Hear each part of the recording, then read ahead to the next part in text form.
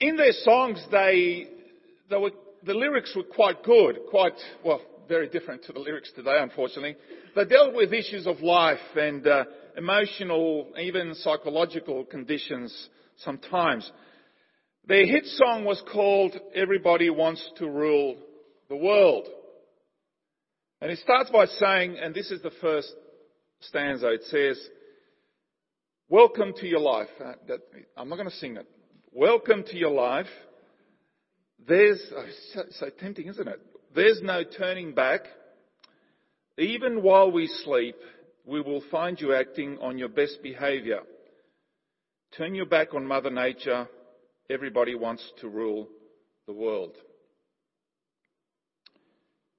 From the moment that he was born, Joseph found himself that there was really no going back. God was going to use him for his glory in the most unlikely but powerful way. Even as he slept, part of God's plan were being revealed to him in the dreams God gave him. And everybody interpreted correctly what was going to happen, but they could not handle it. And the jealousy and the situation at home got worse. And while he dreamt that one day everybody would bow to him, it wasn't his desire, it wasn't his personal desire or ambition, or what do you want to do for life? Or I want to rule the world. Well, doesn't everybody? Well, not him. That wasn't his particular ambition. It was, however, something that God revealed to him that would happen. And while he wasn't king, he wasn't too far from it. He was second in command of the most advanced, rich, powerful nation of the world at the time, which was Egypt. So it is irrelevant to ask whether he desired the title, the power, and all of that. Because that is exactly where God wanted him to be. And he submitted to God's will.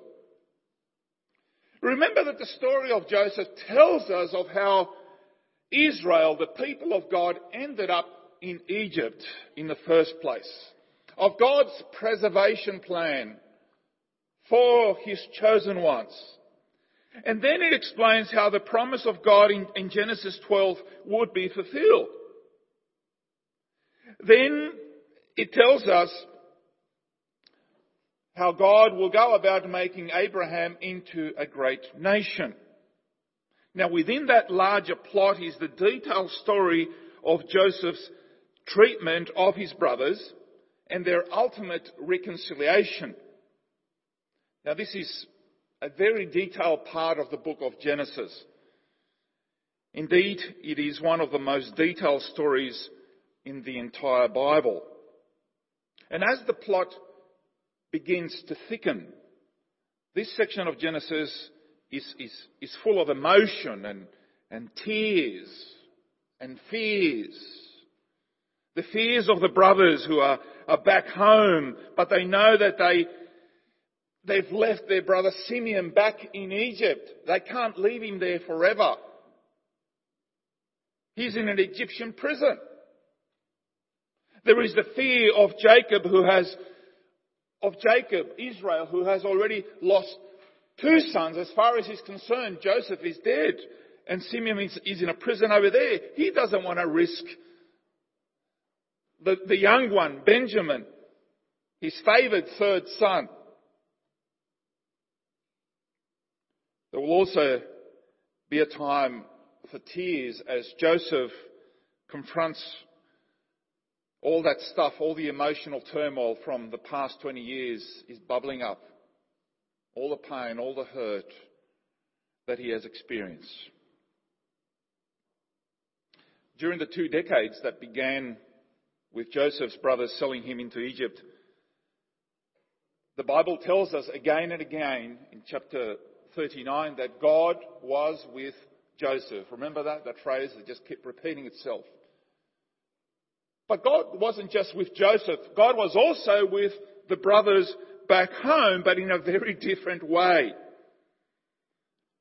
God, you see, never gave their consciences a rest. And last week we already saw how their trip was filled with fear and with guilt because they relived all the memories of the terrible thing they did to Joseph when they put him in a pit. They had lunch and dinner and all of that. Then the slaves traders came and they sold him, and then they tried to get on with their life. But God here in these chapters would use Joseph as an instrument of gracious but firm discipline to bring them around, to restore them. So in verses 1 to 14, we look at the need to return to Egypt. The need to return to Egypt. We read from verse 1, "Now the famine was still severe in the land. So when they had eaten all the grain they had brought from Egypt, their father said to them, 'Go back and buy us a little more food.' But Judah said to them, 'The man warned us solemnly, you will not see my face unless your brother is with you. Now if you will send our brother along with us, we will go down and buy food for you.'" The supplies that they got from Egypt lasted a little while, but the drought continues unabated.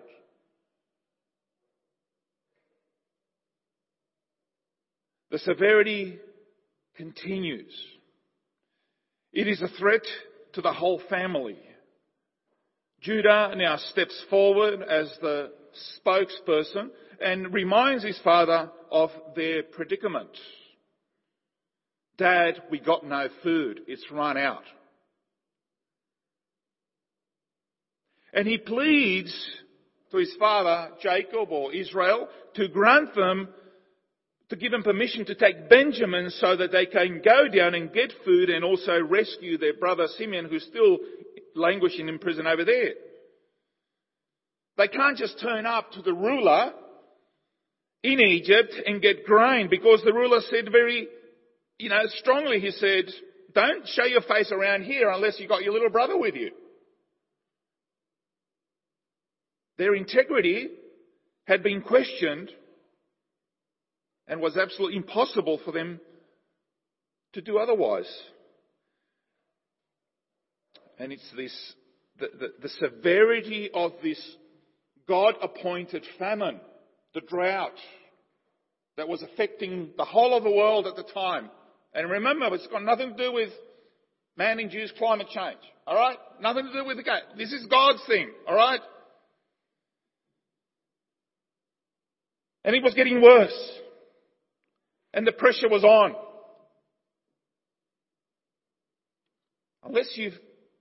For us urbanites, it's a bit hard to understand what a drought looks like. Yes, we go and the garden looks a bit tattered and sorry and all of that. If you're on a farm, there's no water, everything's dying, it looks really sad. A few years ago we did a trip to Wellington. We would try to help them because of the intense drought that was in the nation at the time. And it gets pretty desperate. Well, that's your livelihood. For us, living in a city, it's very hard. We just go to Woolies or Coles and, get whatever we want. It's a bit hard when you live in countries where that's not the case.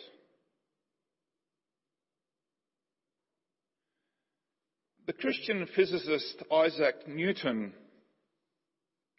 and if you did physics or even a little bit of physics at school, you would have heard of his first law of motion that said this: everything continues in a state of rest unless it is compelled to change by forces impressed upon it. Remember that one? Yeah, I didn't pay too much attention in physics. I'll repeat it. Everything continues in a state of rest unless it is compelled to change by forces impressed upon it. That's not just the law of physics. It's a spiritual law as well. God has a limitless amount of resources and levers and vices and everything else that he just keeps turning and puts the squeeze on. Why? To impress upon us our need of him. And to push us in the direction that he wants us to go. The worst thing that God can do is just simply let us be. And go, yeah, it's all right, man. Everything's cool. Fine and dandy. We don't need God.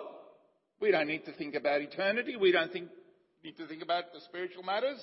But when the squeeze is on, things start to happen. To Paul, the Apostle Paul, he said, Saul, Saul, why do you persecute me? He was happy persecuting people at the time. And yet he was going against God's will. And he said, it is hard for you to kick against the goads. It is hard for you to go against my will. I'm going to put the pressure on you. I'm going to squeeze you. I'm going to have you where I want you. And here is where I want you. And I says, turn your life around now. You can't keep on kicking against me. It's not going to work. You're not going to win. Now, some of you here this morning might be kicking against the goads, and it's only hurting more. It's hurting so much, it's starting to bleed, but you don't want to stop because it means that you have to recognize that God is in control, and you have to surrender your life to him. Both Paul and the patriarch Jacob, where God was putting the squeeze on them to the point that they had to yield and basically lift their white flag up and say, yep, I give up, I surrender. It's a hard thing to do. But Israel, Jacob, is still wrapped in his own, absorbed in his own misery, thinking only of himself, unfortunately. We've been up and down this journey with Jacob, and he's a man of many colours, I tell you.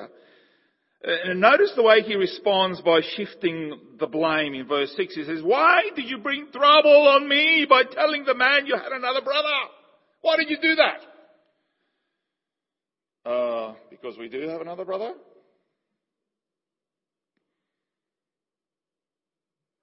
He blames his son for not having lied to the Egyptians. Basically, he is in effect having a go at his sons for not being as deceptive as he once was. Maybe still is.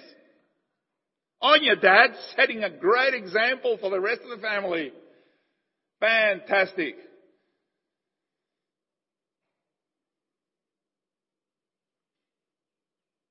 Judah's response is striking. I myself will guarantee his safety. You can hold me personally responsible. If I don't bring him back to you and set him before you, I will bear the blame before you all of my life. He doesn't try to defend himself. He takes responsibility. He offers what is called surety. Surety. Surety is basically one who stands in for another and takes the penalty if necessary. Ring any bells? He is leading the way for the one who would be from his own tribe, many centuries down the line, who will be his most glorious descendant, who will take our penalty. He will be the surety before the Father. He will take our place, take the blame. He will stand in our place, and full responsibility will be upon him.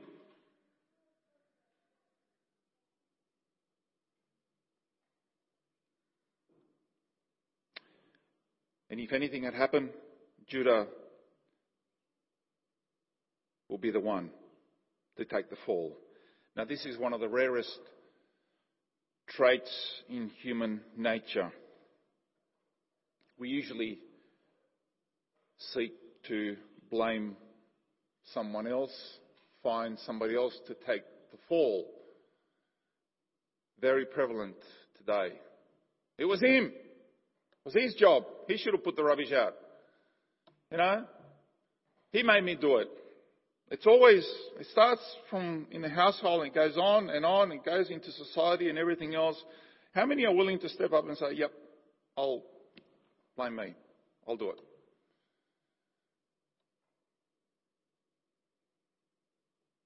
Well, Judah did. And then Jacob comes around, verses 11 to 14. Then their father said to them, if it must be, then do this. Put some of the best products of the land in your bags and take them down to the man as a gift. Take your brother also and go back to the man at once, and may God Almighty grant you mercy before the man, so that he may let you, your brother and Benjamin, come back with you. As for me, if I am bereaved, I am bereaved. Jacob, finally the patriarch, the old fellow, suddenly submits to the inevitable as he realizes that the alternative to risking the life of Benjamin is that the whole clan die of starvation, including Benjamin. And having come to this difficult decision, he offers instructions designed to gain favour with the Egyptians. He tells his son to take some presents that would have been protocol in those days anyway. Then take double the money that they took last time. And thirdly, take Benjamin, the little one. And then he prays to God Almighty. This is the name in which God had come to his grandfather Abraham in Genesis chapter 17. This is significant because Jacob is about to send all of his seed, all of his children, all of the descendants, his whole lineage, with the possibility that none of them will come back, that they will return. We know the end of the story. He didn't. And the line of the covenant is on the line, no pun intended. Then he asked that God Almighty would grant them compassion in the sight of men. And then finally these words of resignation, almost a contradiction of what he has just prayed. He's prayed to God Almighty, and yet at the same time he's fearful, he is full of doubts, he is resigned to the inevitable. There's no guarantees. There's no guarantees that El Shaddai will do anything. He said in his expression, if I am bereaved, I am bereaved, is similar to Esther's, if I perish, I perish, in Esther chapter 4. Whatever will be, basically. Is that what our faith is like? Yes, Lord, I believe. Help my unbelief. Yes, Lord, I'm full of faith, but I'm also full of doubts.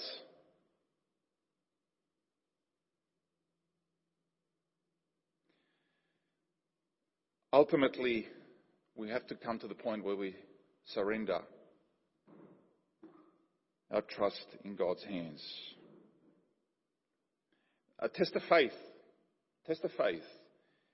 He places everything in God's hands. Let me put it in a context that you can maybe relate to. Hopefully, you don't have to actually see it happening. Say there's 4 brothers in the family, only 4 brothers, and war breaks out. Will Mum and Dad be happy to send the 4 brothers to war? Remember how Saving Private Ryan starts? Will you be happy to do that? Or you simply submit the life of all 4 of them into the hands of God and say, duty calls, you have to go. That's sort of the context that we're talking about here. all the kids, all the family, all the descendants, in order to save the family.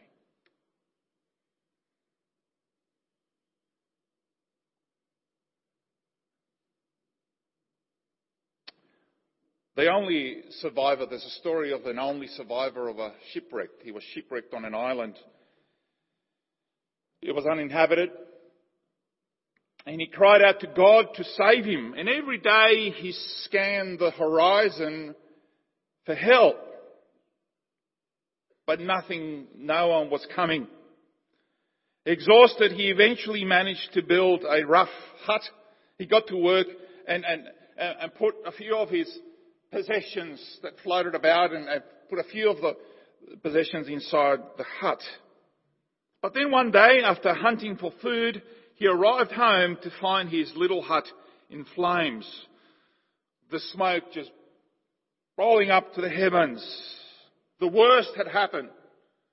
He was stung with grief that the only thing he had in this place, all alone, was now burnt to the ground.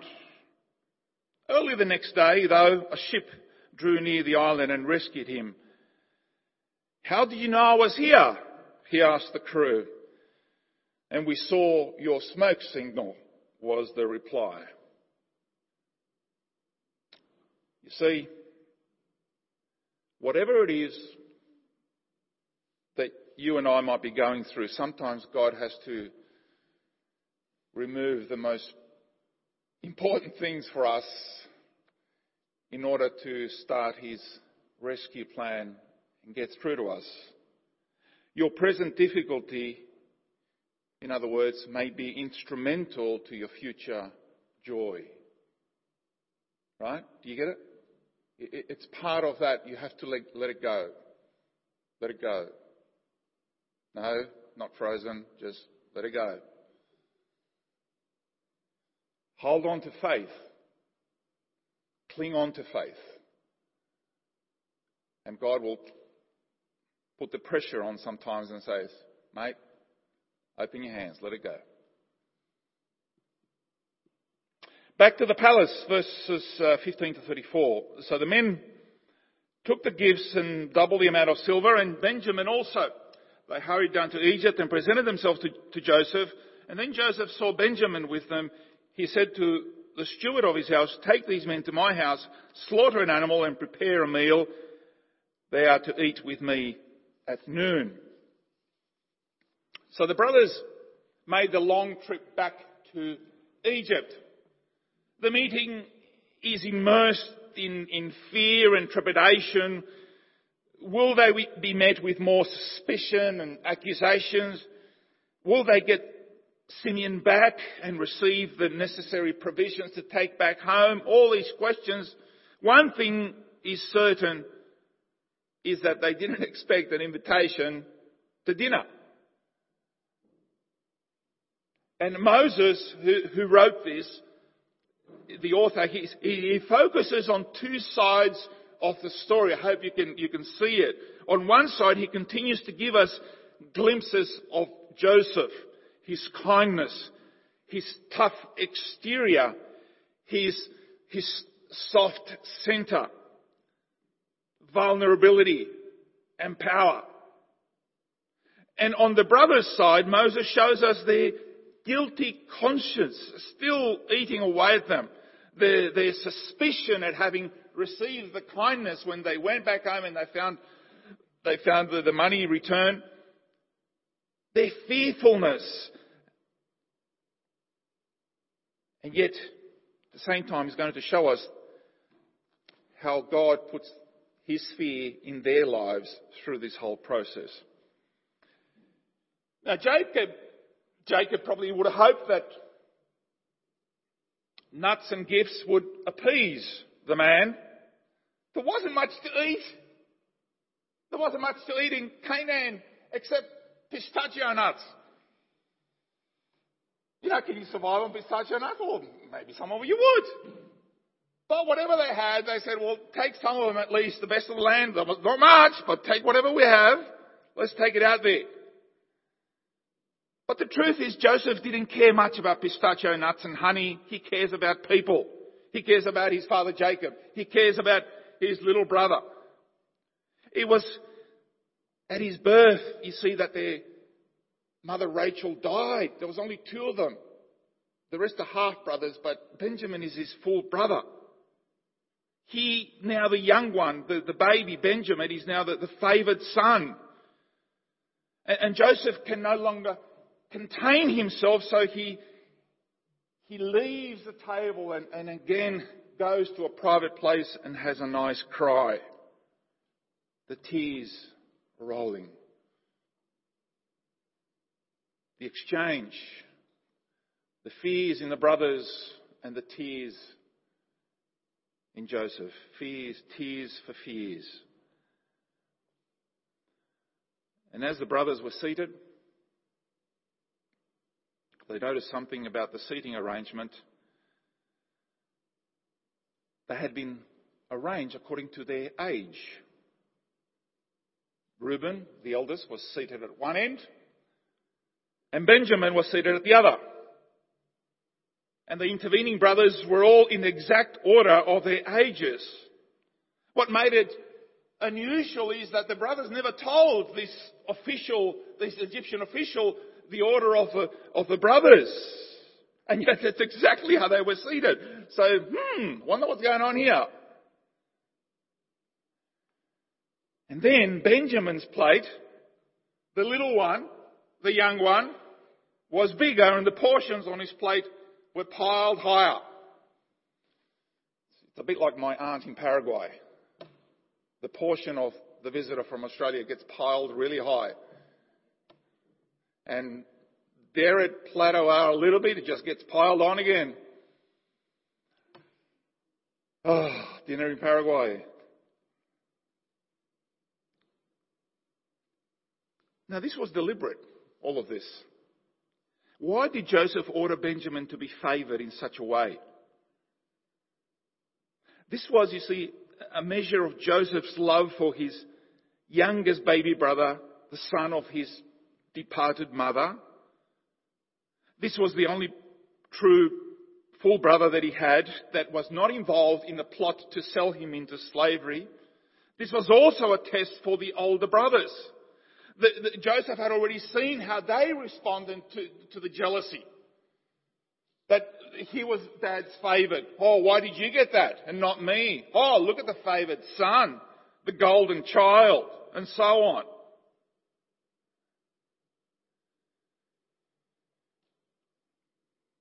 Reconciliation can never be dealt with, honestly dealt with, unless they're confronted with their jealousies,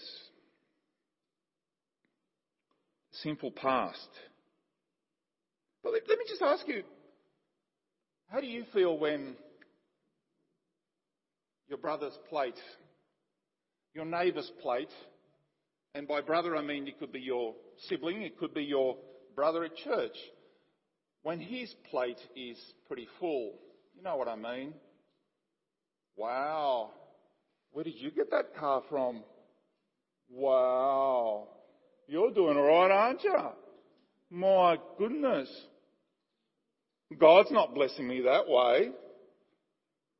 You going on another trip? Really? Where do you get the money from? Fair dinkum. What's going on?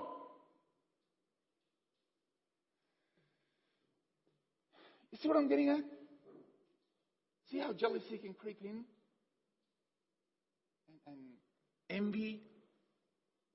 It is a 10th commandment. And yet in a society like Australia, it's one of the things that we don't even feel sorry for anymore. We want that. And if we can't have it, well, we're surely going to feel pretty bad about you having it. And not me.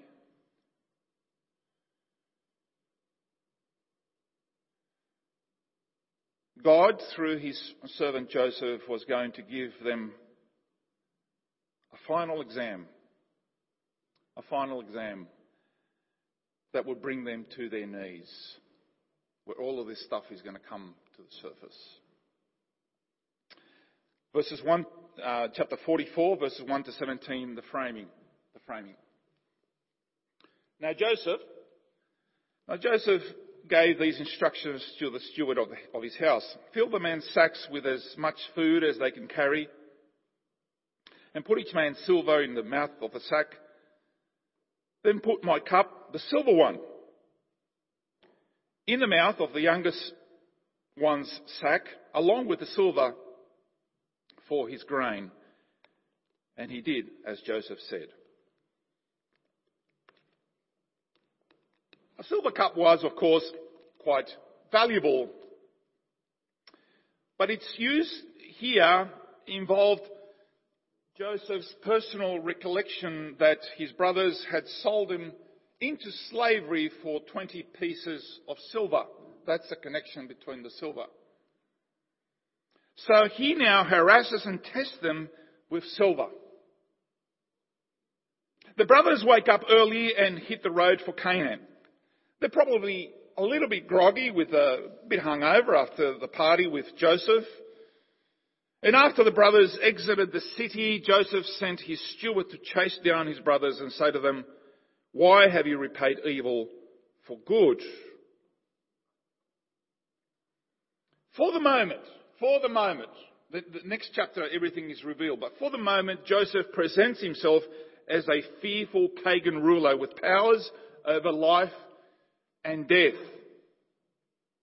So these brothers were caught in this impossible situation, and there was nothing they could do. It was God who was, through Joseph, assaulting them at the most vulnerable point, the youngest brother, Benjamin. Yes, they were framed and innocent on this occasion. Yes, it was an entrapment. But just make sure. Just make sure. On this occasion they're innocent, but just make sure that the judge doesn't hear about the previous past convictions. Okay? For all intents and purposes, these brothers were as pure as driven snow. All their previous fears and suspicions have now become reality. The past is catching up with them.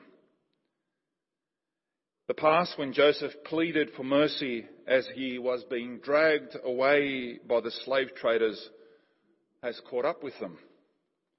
And this is all they can do now, is plead for mercy. Pleading for mercy. Have we ever found ourselves in that spot where there's nothing left? Nothing left. Where you got me. Where I don't know whether the situation is just or unjust, because in the sight of God, there is no one innocent, not one. For all have sinned and fallen short for the glory of God. We're all guilty sinners here. We're all as pure as driven snow. Have you come to that point in your life where you say, "I've got nothing. Nothing. I can't plead anything. That's who I am." Have you come to that point of repentance and say, "I need a saviour because I'm doomed. I've got nothing. Empty hands. I've been caught. I'm guilty." Unless you're able to do that, then you cannot plead for mercy before the throne of God.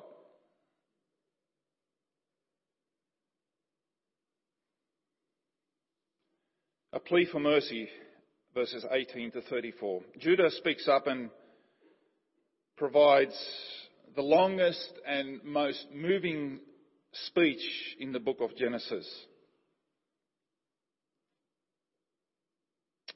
It actually goes through quite a few verses.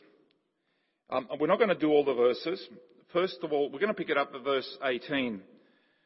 Then Judah went up to him and said, "Pardon your servant, my lord.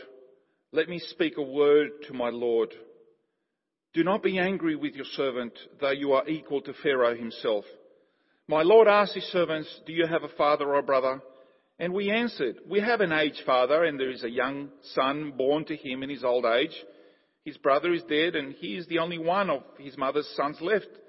And his father loves him. Now we move to verse 30. So now, if the boy is not with us when I go back to your servant my father, and if my father, whose life is closely bound up with the boy's life, sees that the boy isn't there, he will die. Your servants will bring the grey head of our father down to the grave in sorrow. Your servant guaranteed the boy's safety to my father, and I said, if I do not bring him back to you, I will bear the blame before you, my father, all my life. Now then, please, let your servant remain here as my Lord's slave in place of the boy. And let the boy return to his brothers. How can I go back to my father if the boy is not with me? No, do not let me see the misery that would come on my father. 14 times in these verses, Judah mentions his father Jacob. He likely spoke with emotion and tears.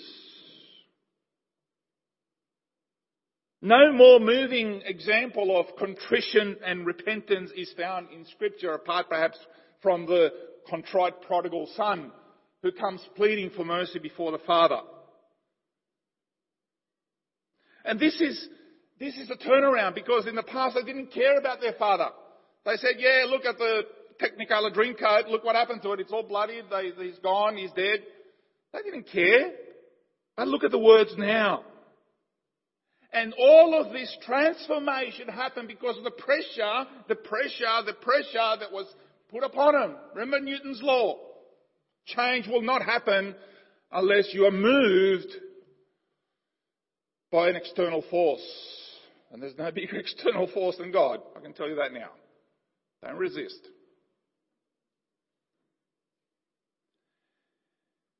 Jacob will eventually crown Judah in chapter 49 with kingship, because he demonstrates that he has become fit to rule according to God's ideal of kingship.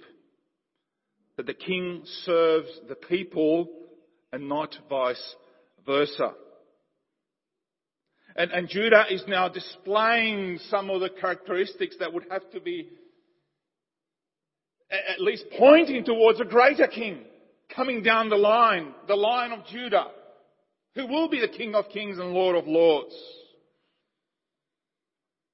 Judah is transformed from one who will sell his brother as a slave to one who is willing to be a slave for his brother. Ding, ding, ding, ding, ding. Any bells ringing here? He's the one who didn't come to be served, but to serve, and to give his life as a ransom for many.